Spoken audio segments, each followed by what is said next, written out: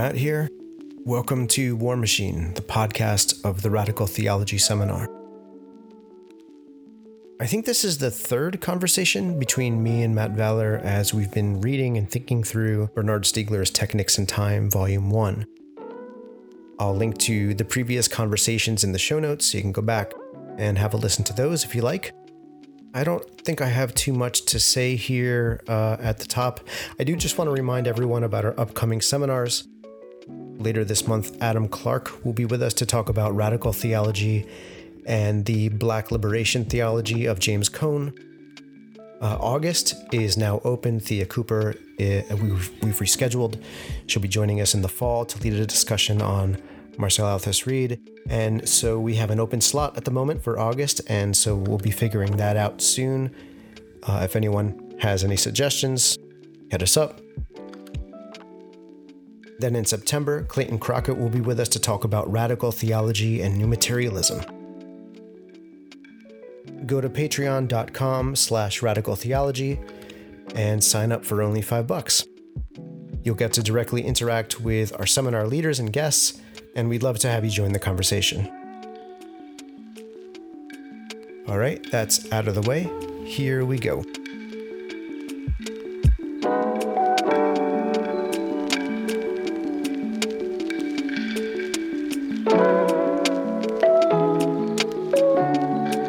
Hey, this is really random, but this is a technics question that I feel like I need to ask because my brother sent me a message a couple of weeks ago out of the blue saying, did you know that Americans don't have electric kettles? And I was like, what do you mean? How can you not have an electric kettle? Everyone has an electric kettle. That's like the basis. The whole of British society is run around having an electric kettle.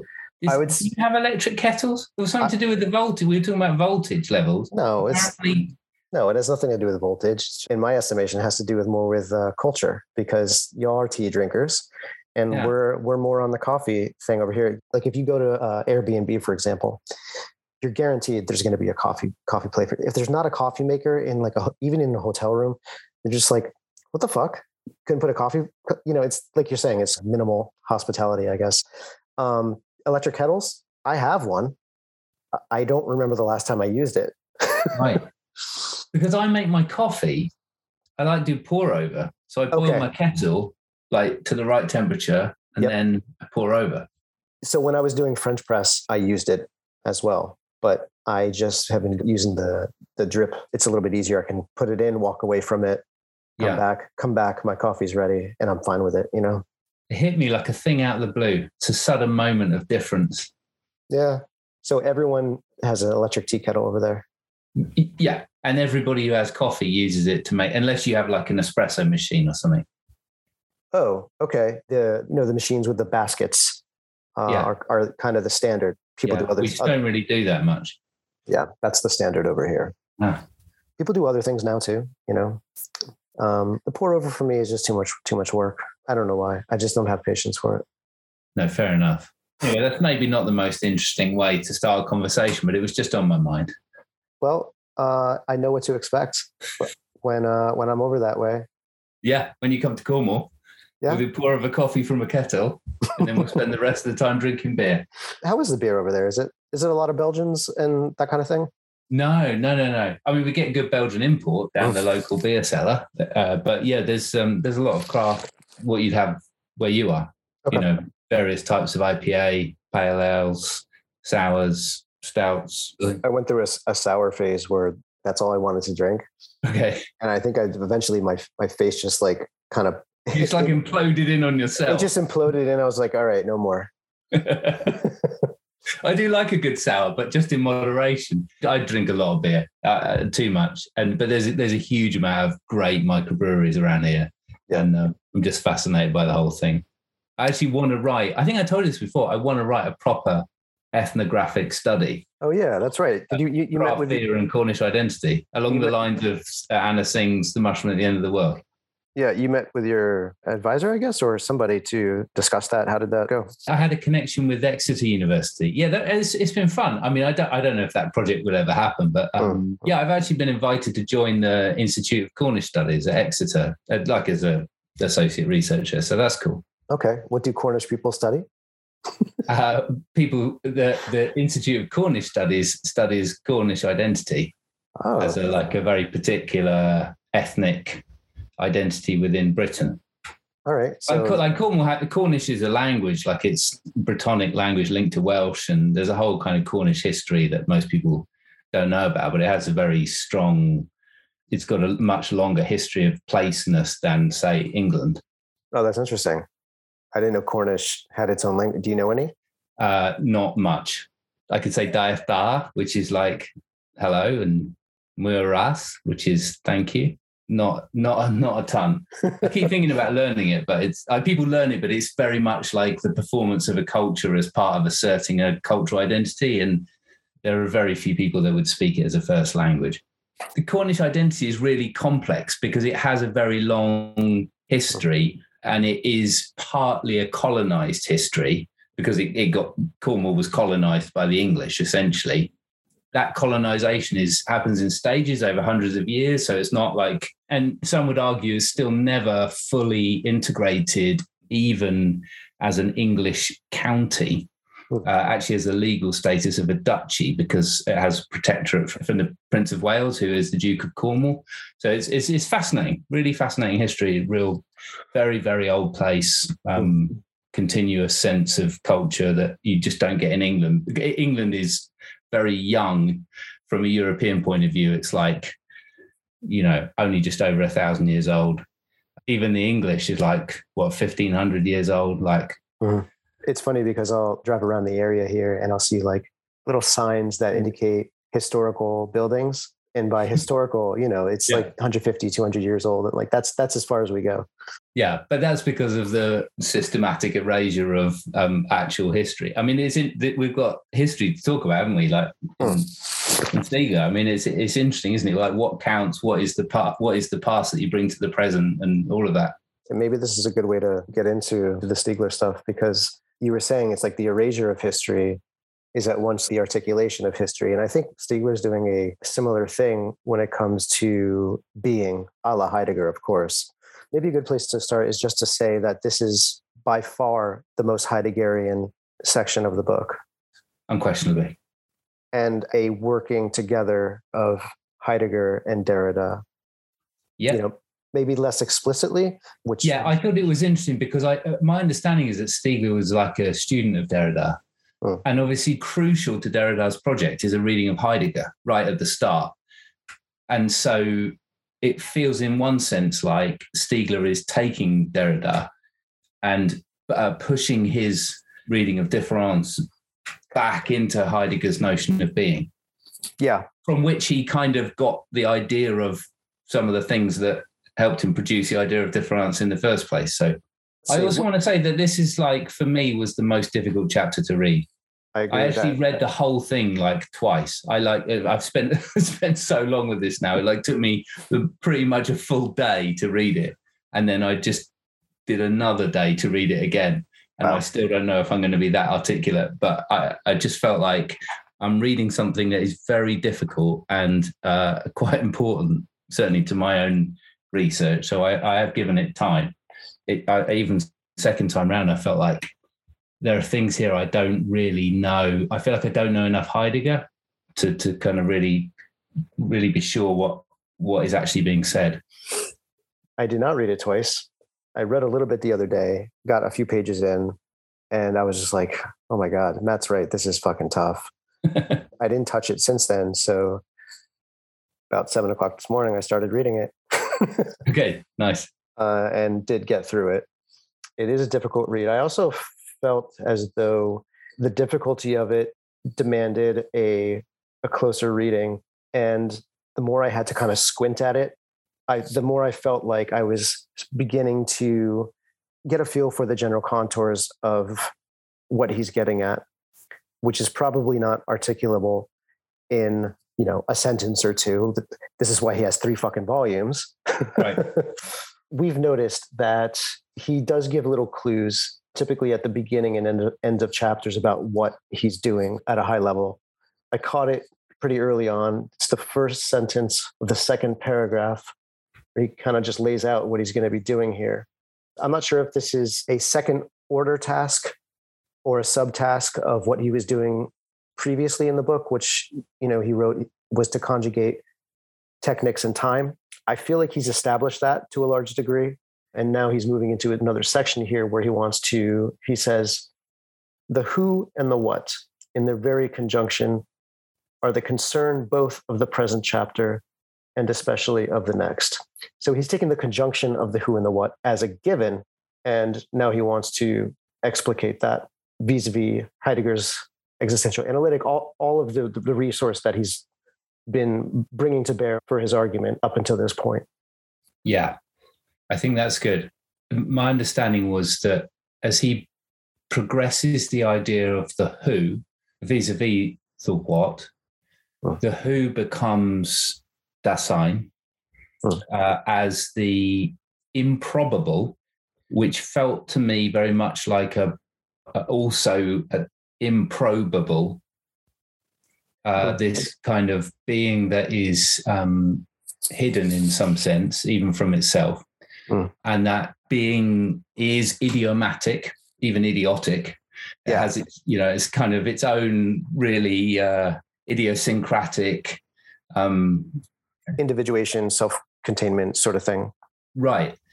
And the what, he begins with the idea of the clock, and that the clock is the means by which you determine the when or the now, and that this technical apparatus, all it's doing is like ticking around according to a mechanism that provides a regular time interval between each tick.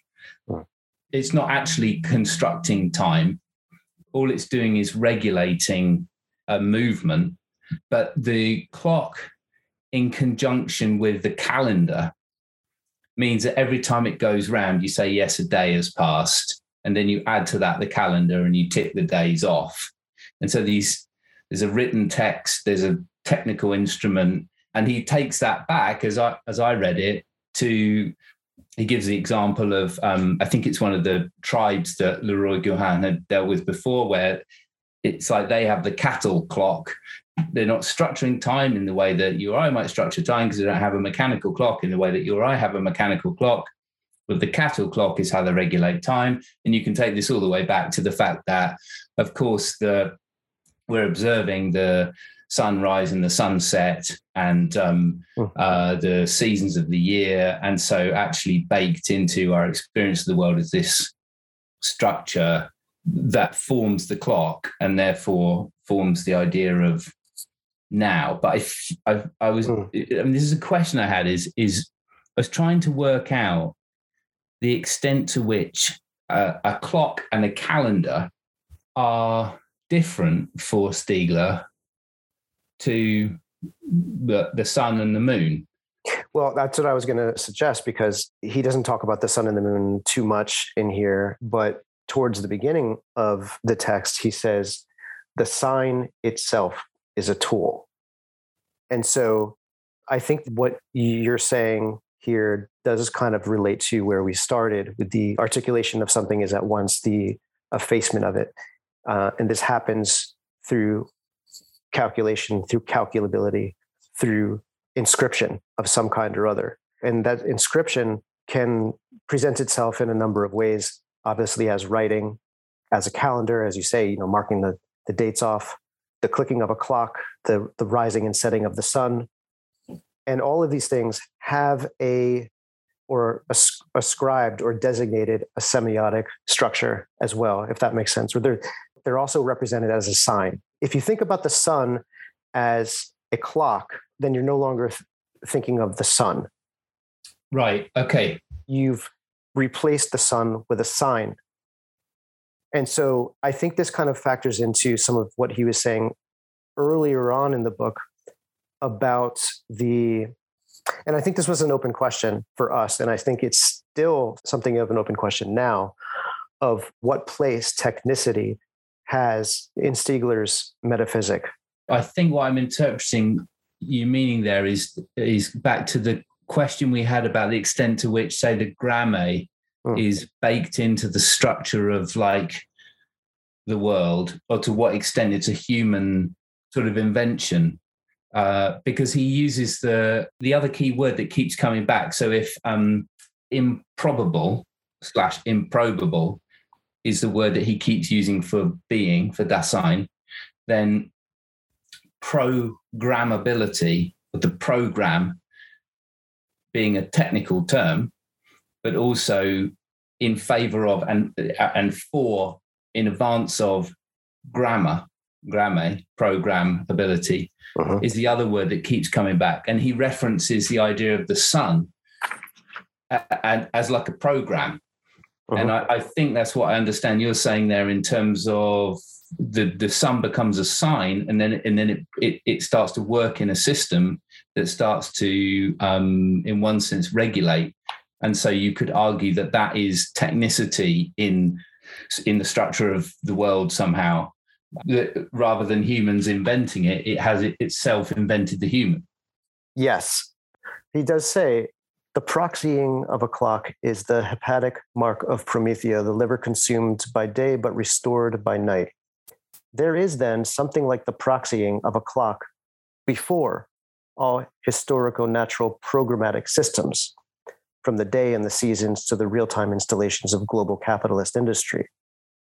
This proxying would have always already called forth a historial programmability.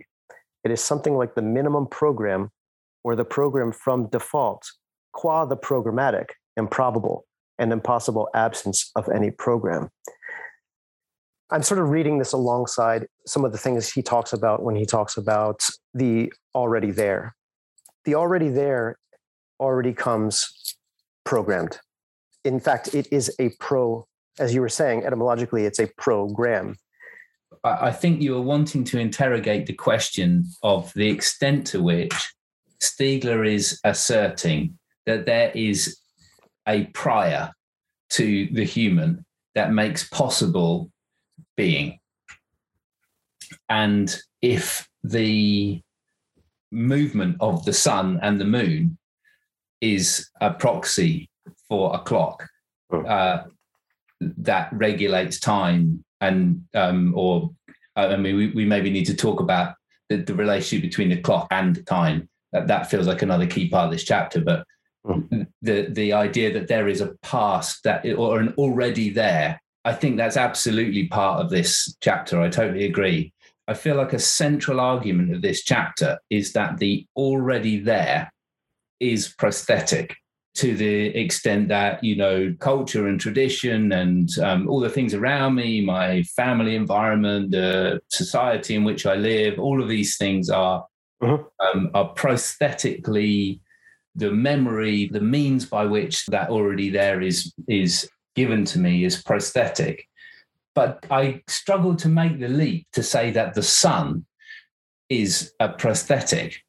And so is it that the movement of the sun is like the proxy for a clock, which then leads to the kind of prostheticity, I can't do it again, it's that word, prostheticity, got it, of technicity, which, we said before, is the creation of anticipation and therefore of time.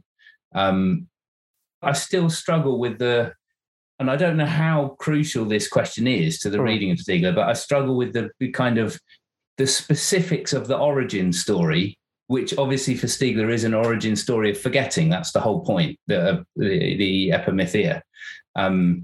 Is this a technicity baked into the natural rhythms of the world, or is this a human phenomenon? I still feel quite confused by that. I do too.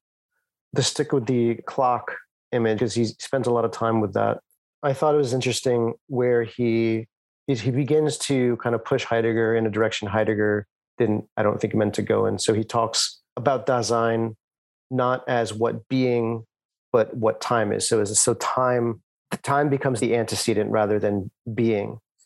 And I think he uses this image of time as a vice. And I think this is where he gets into the discussion of, we sort of touched on it, the idea of fixing. Yeah. The idea of determining the now. a thing like that can only happen. You can only determine the now if you have something against which to measure it. So the clock becomes a proxy for time, or rather, the clock comes to stand for time in an attempt to fix it, pin it down so that we can know where we are and know who we are. And that who-ness, that's a good word, that who-ness, the realization of that who-ness is exactly what gives rise to whatness. I don't know if I would have expressed it that way, and I'm just processing whether. Okay, let me say it how I had understood the idea of that who-ness. I agree, that's a great word. I think to me this is the key concept from Heidegger in this chapter, is the idea that being is always deferred. And this feels like partly Heidegger and partly Stiegler really pushing the kind of most Derridian kind of reading of Heidegger. So the idea that because being is being towards death, and in fact is being for death, that is literally the thing that constructs anticipation, which constructs time and meaning and so on. But there is always an excess to my being while I'm alive, is always a thing that is going to come because I'm a being towards death. But the point at which I die is the point at which that excess ceases.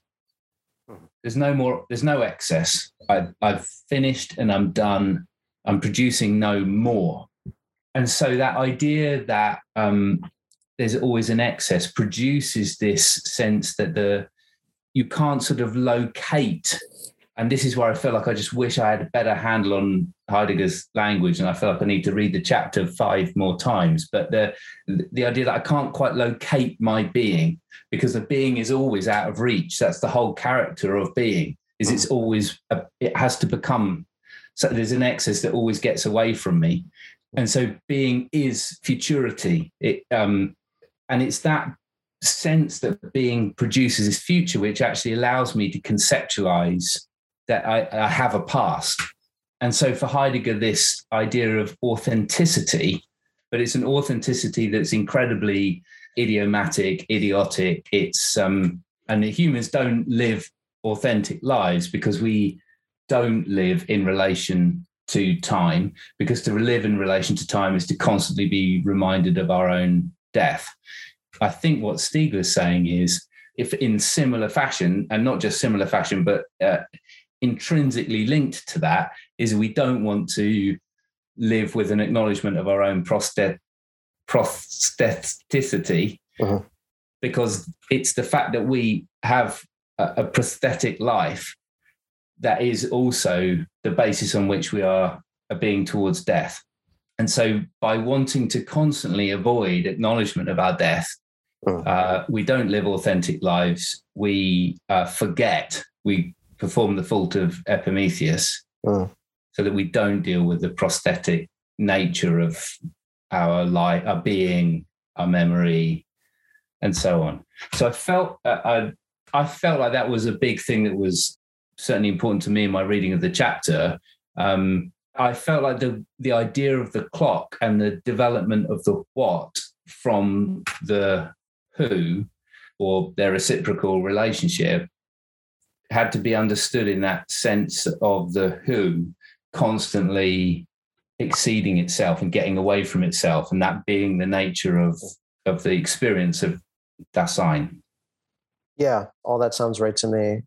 One of the things I was wondering about as I was reading this, and I'm always wanting him to lean into a sort of psychoanalytic discourse on what he's doing as well, because I just think it sort of lends itself so well to that, what you were describing in terms of excess. There's different ways of kind of getting at that, right? Sort of gap between being and becoming. Existence, it kind of denotes that in and of itself, right? To exist is to live outside of oneself. Hence you get the talk about prosthesis. But another way of talking about it is in terms of desire. There's several points throughout where I was anticipating he would at least make some reference to desire as anticipation desire as a quality of Dasein. And that's fine. It's not, I don't think it's crucial for his argument. It's an interesting reflection. I think that Heidegger's existential analytic comes from quite a different tradition within the psychoanalytic tradition as a whole. Yeah. From, say, the Freudian tradition, even when you come all the way down to like Lacan, where the language of desire is foregrounded, but in the existential analytic, it's not, is my sort of layman's understanding of that. I think maybe what I was trying to say with all of that stuff about the excess, because you were saying that what makes sense to me about the clock trying to determine the now, and the experience of Dasein is one in which the now is always oriented towards what's going to happen, the future, because being is always exceeded. And what I couldn't quite work out within Stiegler is the extent to which the clock, as trying to create the now, is celebrated or critiqued. Uh-huh. I mean, maybe it's just described, but it felt like there was some weight on it, you know? That's kind of what I was thinking too. It's more of a description, although sometimes it's hard to tell. In fact, there was once or twice in here when I was reading, I thought he was kind of presenting his own view, but then I realized a couple paragraphs later, he was presenting Heidegger's view. He writes this on the top of 237. There is time only as this deferral that generates differences. The difference is a referral, a reflection of the who in the what, and reciprocally. The analysis of the technological possibilities of the already there, particular to each epoch, will consequently be that of the conditions of reflexivity, of mirroring, of a who in a what. I'm still kind of getting this sense, and I don't pretend to completely understand the conjunction that he's taking for granted here between the who and the what. I think that's what I'm looking for him to talk a bit more. But I think this idea of mirroring of a who in a what, it just brings to mind when he was talking in an earlier chapter about mirror neurons, talking about the relationship of the hands and the tools, and how upon a certain account, eventually we develop these mirror neurons. Yeah, no, that makes sense, because that was about the idea of the invention of the human, which was the use of tools constructs the brain in a certain way. A, allows for the use of tools, but B, it constructs the identity or the sort of self-reflexivity somehow, but also the use of tools extends the human. So the invention of the human is partly a neurological development, but it's also an ontological development where the human is prosthetically extended. Right, prosthetically extended, but at the same time ontologically constituted by that prosthetic. Yeah. Maybe we've already kind of established that previously, the sort of conjugation between the who and the what. It's just I guess it's something for me that I'm interested to really think through more. Yeah. And I wish he would just be clearer. Just a little, yeah, or just kind of like, yeah, just unpack that a little bit more. But I guess that's not kind of central to where he wants to go. I mean, we don't know where he's going to end up. Also, I feel like it's, this whole kind of very French style of writing, which overall, I do love it, but it's a bit exhausting, isn't it? And it is, because he'll say things like, he'll say something in the most obscure possible way. And I'm like, I'll have to read it 3 times. I'm like, oh, he was just saying something very simple that I could have said in a much simpler way, and he just kind of overcomplicates things. Or maybe it's a product of translation. I don't know, but it is pretty fucking annoying, because like I feel like I'm having to do like extra work. Yeah, but I do think that is the point. I mean, that's what I've just personally come to appreciate about French writing over the years, and partly the translation into English can make it challenging because the discourse of the languages is different. But I do think you get worked harder, but in the end you understand in a deeper way because you've had to work harder. You can't sort of just say, oh, I kind of got that right, nice one, package that on the shelf. Just going back to the idea of the clock and the idea of fixing, you mentioned the vice as something that is fixing, but he wants to talk about fixing as establishing. That, I think, is where it relates to the notion of the already there as history. And there's this discussion, and again, I was struggling quite with the terminology because he wants to kind of distinguish history from historiality. I think the distinction is that history is when we'll get into essentially a much more recent past that we can describe in a certain kind of way according to a very fixed temporality. But historiality is the already presentness of the world as we encounter it. And that prostheticity is constitutive of that already there-ness and tradition and so on, and even just knowledge of our ability to know that we're already there, to understand that we have a past, or that there is a past that exceeds us, just as we have a future that exceeds us. And that somehow the clock, as like fixing, in one sense it's trying to fix the present, but by fixing it's establishing the present, which is the task or the effect of the prosthetic past. I feel like there's a relationship between those two, between the kind of technical construction of this tool that fixes a present, yes, or fixes a now, and the prosthetic nature of the past that enables us to have a present. Yeah, no, I think that's right. And I mean, he touches on this a couple of times. One of the arguments that he wants to make, sort of minor argument as I take it, he wants to disabuse us of the idea that writing inaugurates history, right? Because that's usually the typical account anthropologically. What I think he wants to say is, along the lines of what you were saying, is that it's not just writing itself. It's this act of fixing or trying to establish, either by way of tradition, by way of the compass, by means of the clock. And these allow us to further establish ourselves as a who by means of a what. You know, if I'm reading a book, I'm in some sense determining who I am in relation to this book. Even if it's not a story about myself, there's something that's being handed down or transmitted. It's the already there. And so the benefits of that to me is that it gives me a sense of identity, a sense of nowness. So firstly, that's really helpful to me. I hadn't made that connection between what he was saying about writing and compasses and all that, trying to fix things as a way of fixing now to try and determine identity. And I think that this is where the Heideggerian analytic, this then comes back to the idea that Dasein always exceeds itself. And therefore my experience of my existence is always plagued by some kind of anxiety about this excess, about the future, because the future is fundamentally my death. And so the task of living authentically for Heidegger is to live with Dasein. There's so many ways that we don't do that, and instead we take up concern. So we're concerned by all these things, but the task, the existential challenge, is to live authentically with our being and face our death, essentially. And in Stiegler's term, that would also mean facing our prostheticity. He hasn't said this explicitly, but I was wondering if he wants to sort of bring those two elements together.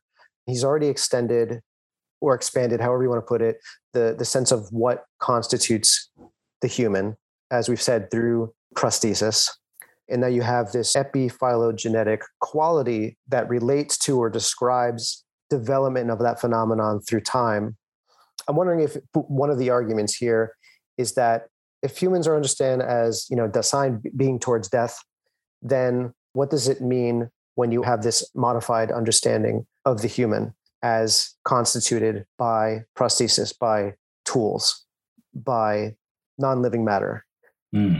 It becomes a cyborg Dasein, if that makes sense, right? Because it makes total sense. Yeah, really interesting. The basic structure of Dasein remains, only now it is understood as being constituted through prosthesis, through techniques, which precede and exceed the human. Yeah, I think that's correct, which I think is also what Heidegger says about Dasein. Oh, I didn't know that.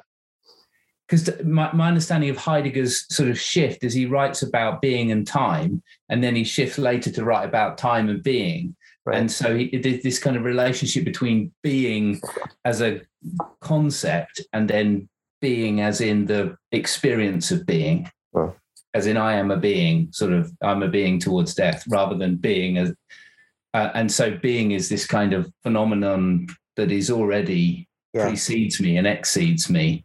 And is somehow the character of my own being, which is this sense of when I die, it's when I stop exceeding myself. Yeah. One of the things that occurred to me, he's wanting to not necessarily read Heidegger against Heidegger. It's not that kind of thing. He just wants to kind of, as we've said, push Heidegger further while considering what has gone unthought in Heidegger, namely Epimetheus. But I think he also wants to push beyond the sort of purely phenomenological. And this is one of the reasons perhaps why, for example, you get the title of this book. Instead of being in time, it's technics in time. I think he wants to supplant being with technics. Yeah, that makes a lot of sense to me. And I think one way to think about that is, so earlier on in the chapter, he takes on some of the critics of Heidegger, because obviously Heidegger always carries this big open question, ended up supporting the Nazis. Something somewhere must be wrong. And it's hard to be clear about what that is.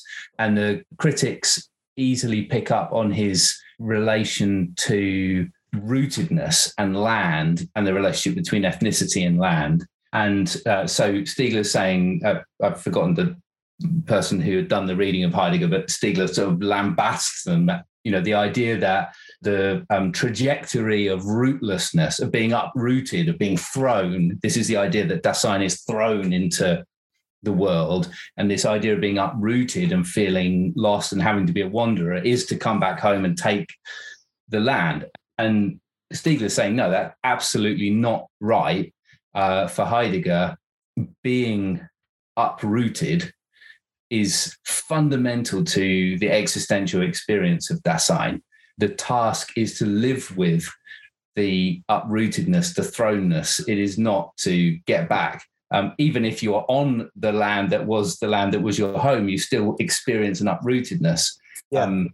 Maybe that's maybe that could be said to be, if not the, one part of Heidegger's failure was he failed to live the authentic life he wrote about.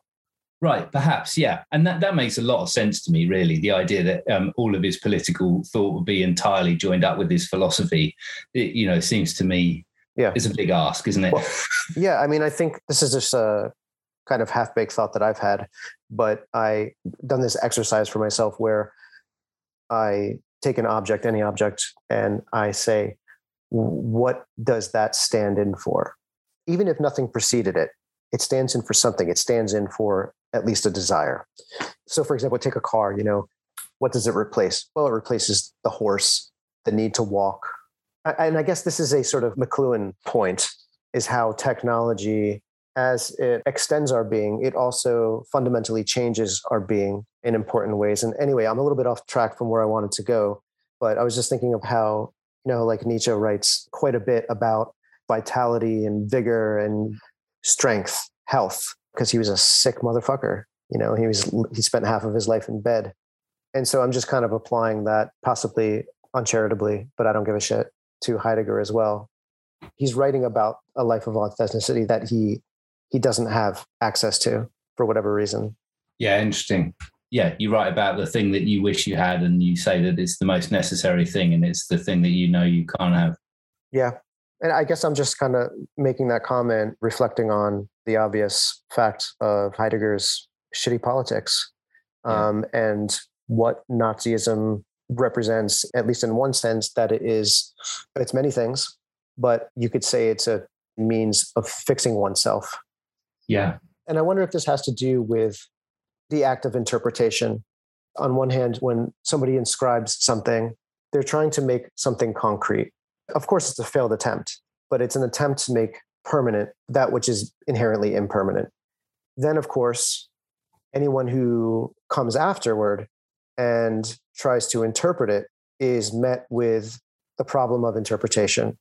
what was an attempt at fixity, I guess, at stability, has become a destabilizing act, if that makes sense. Yeah, destabilizing in one sense, or something that feels like it's too fixed, it's too controlling. I find this idea of the uprootedness in Heidegger really interesting, because I think this plays to that in the sense that the uprootedness feels like the opposite of fixing in the sense of establishing. Dasein is thrown into the world, this deep feeling of uprootedness. And I think what Stiegler is wanting to say about the uprootedness in Heidegger is saying that what they had not understood is the way in which uprootedness was a positive thing for Heidegger, albeit a very challenging one. And it just made me think of the idea of articulation that we talked about in earlier chapters, the prosthetic capacity for movement that uprootedness enables you to have. You know, if you're not a tree, but in fact you have legs, you have the capacity to move around, and therefore you're not rooted. And the capacity for movement is what creates the capacity for, essentially in Stiegler's kind of going back to Leroy Gohan, the evolution of the human, that articulation and movement is the basis on which technicity might be possible, and the possibility then of futurity and excess and becoming and potential and ultimately then the idiom in the sense of the individual. And so the uprootedness is actually not just a kind of existential experience of being thrown into the world, but is actually a function of technicity, right? Where we literally are uprooted because we can move. And because we can move, all sorts of things flow from that in terms of making tools, anticipating the future, prosthetic history. Yeah, no, absolutely. And I guess perhaps that's one reason, again, why he wants to kind of pull away from being as the central term in this expanded Heideggerian project to include technics, which suggests or implies movement, as you were just saying. I think that's really interesting. There's also something in there that I did want to just reflect on briefly, which was when he starts to talk about the time that we would call history, he then wants to start talking politically about the citizen rather than the subject, because the citizen is in an isonomy in order to have autonomy. And I think I've got that word right. I think that I had to look it up. So isonomy is the kind of status of all being equal before the law in order to then have autonomy as an individual and be constituted as a citizen rather than just a subject. And that this becomes essentially the technical apparatus that hands us our contemporary history, in which we find our being in the world in this kind of, you know, I read that as like last 6,000 years kind of history. Yeah, I think he would say epoch.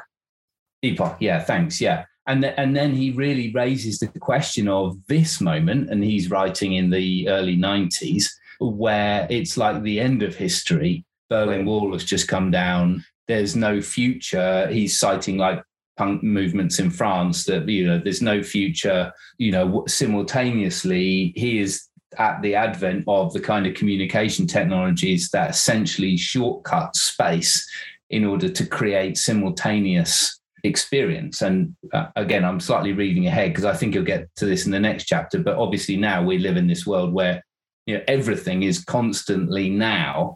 And so he wants to cite things like news in real time, in inverted commas, you know, that is like, because real time is happening now, everything's simultaneously. And therefore, if everything's simultaneous, then nothing is deferred.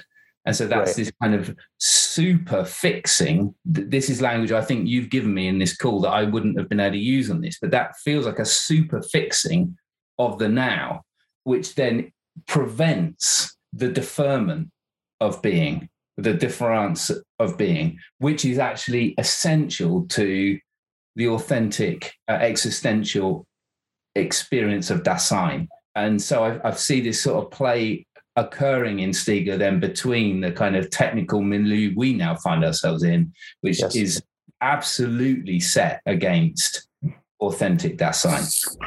Mm-hmm. No, I think that's right. I had that thought too about how, from a technological perspective, the explosive capacity of calculation, we have more and more tools to fix the now. There's consequences to that. There's a too much at onceness. We don't know how to make sense of everything at once. And then the other thing is that it progressively collapses the future. Yeah, absolutely. That's exactly what I'm going to say as well. It's the two things go together for Stiegler. Is it too much now equals no excess, and no excess equals no future. And so the internet and the rise of apocalyptic sensibility is actually, there's an explanation for that phenomenon in Stiegler, I think. Yeah, there's an explanation in Stiegler for that. And also, this is not his focus, at least in this book, but he does kind of here and there at least acknowledge that this process that he's describing can't be thought apart from capitalist industrialism.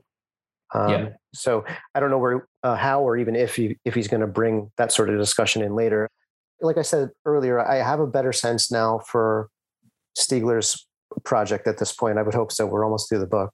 And it's definitely given me some new things to think about, some different ways of thinking. I, again, do not know what to do with it. I think for me, this chapter was actually quite personally meaningful because I said to you before, I spent some time in therapy with a Heideggerian analytic, and it reminded me more clearly of some of the nature of that. This idea about living authentically is about embracing the fundamental anxiety and uncertainty and the sort of slippage and excess of being as it kind of gets away from you, and working with that uprootedness. I haven't read this in Stiegler, but my understanding is that Heidegger develops the idea of a kind of pilgrimage as a way of processing that uprootedness, not having to fix everything. Becomes really important and valuable. And so that's returned me to that. And I think that the thing that Stiegler's doing that's also really got me thinking is the way in which that is related to this sort of prosthetic being. And, we've talked about, you become more aware of the way in which your body and your being is extended by all of these other material tools and things in life. And so to think the relationship between that authenticity and the sort of incomplete being, but actually in terms of the stuff, like I've never thought about that before. So I found that quite meaningful. No, and it's interesting too, because upon that view, it's not just like, oh, I'm surrounded by stuff, I'm extended by it. Yes, that's true. But again, going back to the idea that we're constituted by this stuff, it's like, all right, what do I have around me that I'm being constituted by? Like it really does make a difference for me in terms of like what kind of things I choose to have around. You know what I mean? And I think maybe this is one reason why for someone like me, a lot of clutter gives me a lot of anxiety because I'm constituted by that clutter. Right. Yeah. And to what extent is that fixing us? I mean, that's the concept I hadn't thought about before we talked today, but to what extent am I using, particularly my phone? I feel like that is the number one piece of technical apparatus that is constant, is like absolutely an extension of my being. And to what extent do I use it to try and to establish myself against this uprooted feeling of uncertain non-presence? Yeah, avoiding the authenticity of Dasein, I guess you could say. Yeah. Right. And I think one of the things that occurred to me when reading this was that he talks about fixing as one strategy, but another one, I guess, would be more of a mystical nature. And I'm not really sure how to put that, but I wrote in the margins, maybe just because I've read Petra's book, but mysticism as revolt. It's a way of therapeutically, there's different ways of kind of looking at it, right? It's a therapeutic escape. There's also a way in which you can escape the parameters and not escape, but perhaps place some kind of separation between, and this is paradoxical too, because on one hand, place a separation between yourself and the already there, what you're being constituted by, at the same time where you may realize that maybe this is it. Perhaps it's in the very realization of one's inseparability from everything, the already there, that one is able to put in place or imagine ways of separating oneself from, for example, toxic forms of tradition, varieties of the already there that are shitty. I feel like I struggled a lot to say that. No, but when you were speaking, I think the struggle reflects a question that still hangs there for me around Stiegler's reading of Heidegger, which is, if our being is constituted by this prosthetic technicity, and if the past is a prosthetic already there-ness tradition that that constitutes who we are, how do we really constitute that idiomaticity that Stiegler is asserting is crucial to you or my individual being? And what agency do we then have in the end to preserve or strengthen that, or to live authentically in a way that is idiomatic to you or I in our own being? That may require a rereading of the chapter, or it may be that Stiegler's not addressed it or doesn't properly address it, and it's a critique. I don't know. It's that feels like a question that's quite important if we're saying our being is constituted prosthetically. Yeah, that's a question for me as well, and I've been asking myself this maybe a little bit differently, and I've been sort of framing it in terms of alienation, which in a lot of conversations and different discourses, it's descriptive, but a lot of times it's done so in negative terms, right? Like we don't want alienation. We want to be immersed in being, and we want to experience the world as a unity and not feel separate from ourselves and from others and so on. At the same time, maybe this is a similar thing to what you're talking about. I think there's a real positive aspect to alienation, because that creates gap, real or imagined, that gives one space. It gives one leverage, if that makes sense. Have you seen Doctor Strange 2, the new Doctor Strange movie? No. So I saw it last night, and I think this is a theme that comes up in that movie as well, because it has to do with the multiverse, right? And one of the things that happens is he goes around and he meets all these different versions of himself, or even hears about dead versions of himself. And in each universe, he has the same personality. He's this guy who, as one of the characters says, always has to be holding the knife, right? Like wherever he is in the universe, he can't free of himself of how he's been constituted. And so then to defeat the villain in the story, there's this space that's in between all realities. It's, in a sense, it's outside realities. They describe it as the intersection of all realities. And there's a book there, a sort of magic book. There's lots of magic and witchcraft and sorcery and shit in this story. And that's supposed to give whoever has the book whatever they need to defeat their enemy. So he has to go outside the confines of reality to get this book. And then the book doesn't do shit. It doesn't do anything. It immediately gets destroyed. But during the rest of the movie, he does things that are completely out of character. So the book didn't give him like some super weapon. It gave him they don't say this explicitly. I was just kind of reflecting on it this morning, but it gives him courage. It gives him, I don't know. It changed his personality. And the change in his personality is the thing that made him able to defeat the enemy, because he was trying to, it's complicated. There's a lot going on in the movie. It just reminded me of that. So I figured I'd mention it. Yeah, that's really interesting. And is it the book, or is it the being able to get to the space? And can they be separated?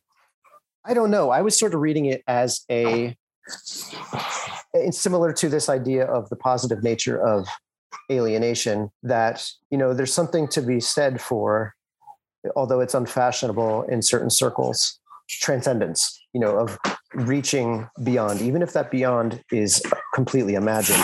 I think there's something in that, something in trying to imagine the impossible, reaching for the impossible, that makes new things possible. Yeah. I find that really interesting, and particularly the idea of alienation as a positive thing when read from a sort of oppressive whole. Well, I mean, that's the sort of thing that one would develop in meditation, right? Because you learn to detach rather than fix. And that detachment allows you to, it creates a space. Yeah. Okay. In which you can act instead of react. Yeah, that's good. I don't know, man. I'm really enjoying the reading, but I'm also excited that we are nearly finished. We're almost to the end. Yeah.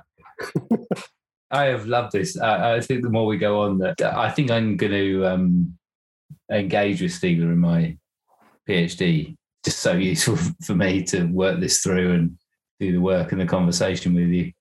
Yeah, no, it's been great. So we got one more chapter, I think. Is it just one more? I think so. Okay, sounds good.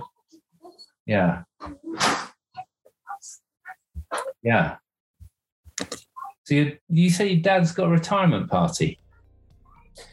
Yeah, we got to head out in a little bit. I got to start getting ready in a few minutes, actually. He's retiring from the symphony where he spent his whole career. He's a trombonist. Oh, wow. Yeah, very respectable profession around the world. But that's what he's done. He's made a career playing the trombone. So, like, you know. That's very cool. Yeah, so today's his last concert. There's going to be like deal. A reception and that sort of thing. So, it's a big moment. Yeah, it'll enjoy that. All right, man. I'm going to run. Good talking. Yeah, we'll talk soon. Yeah. All right, take care, man. Bye.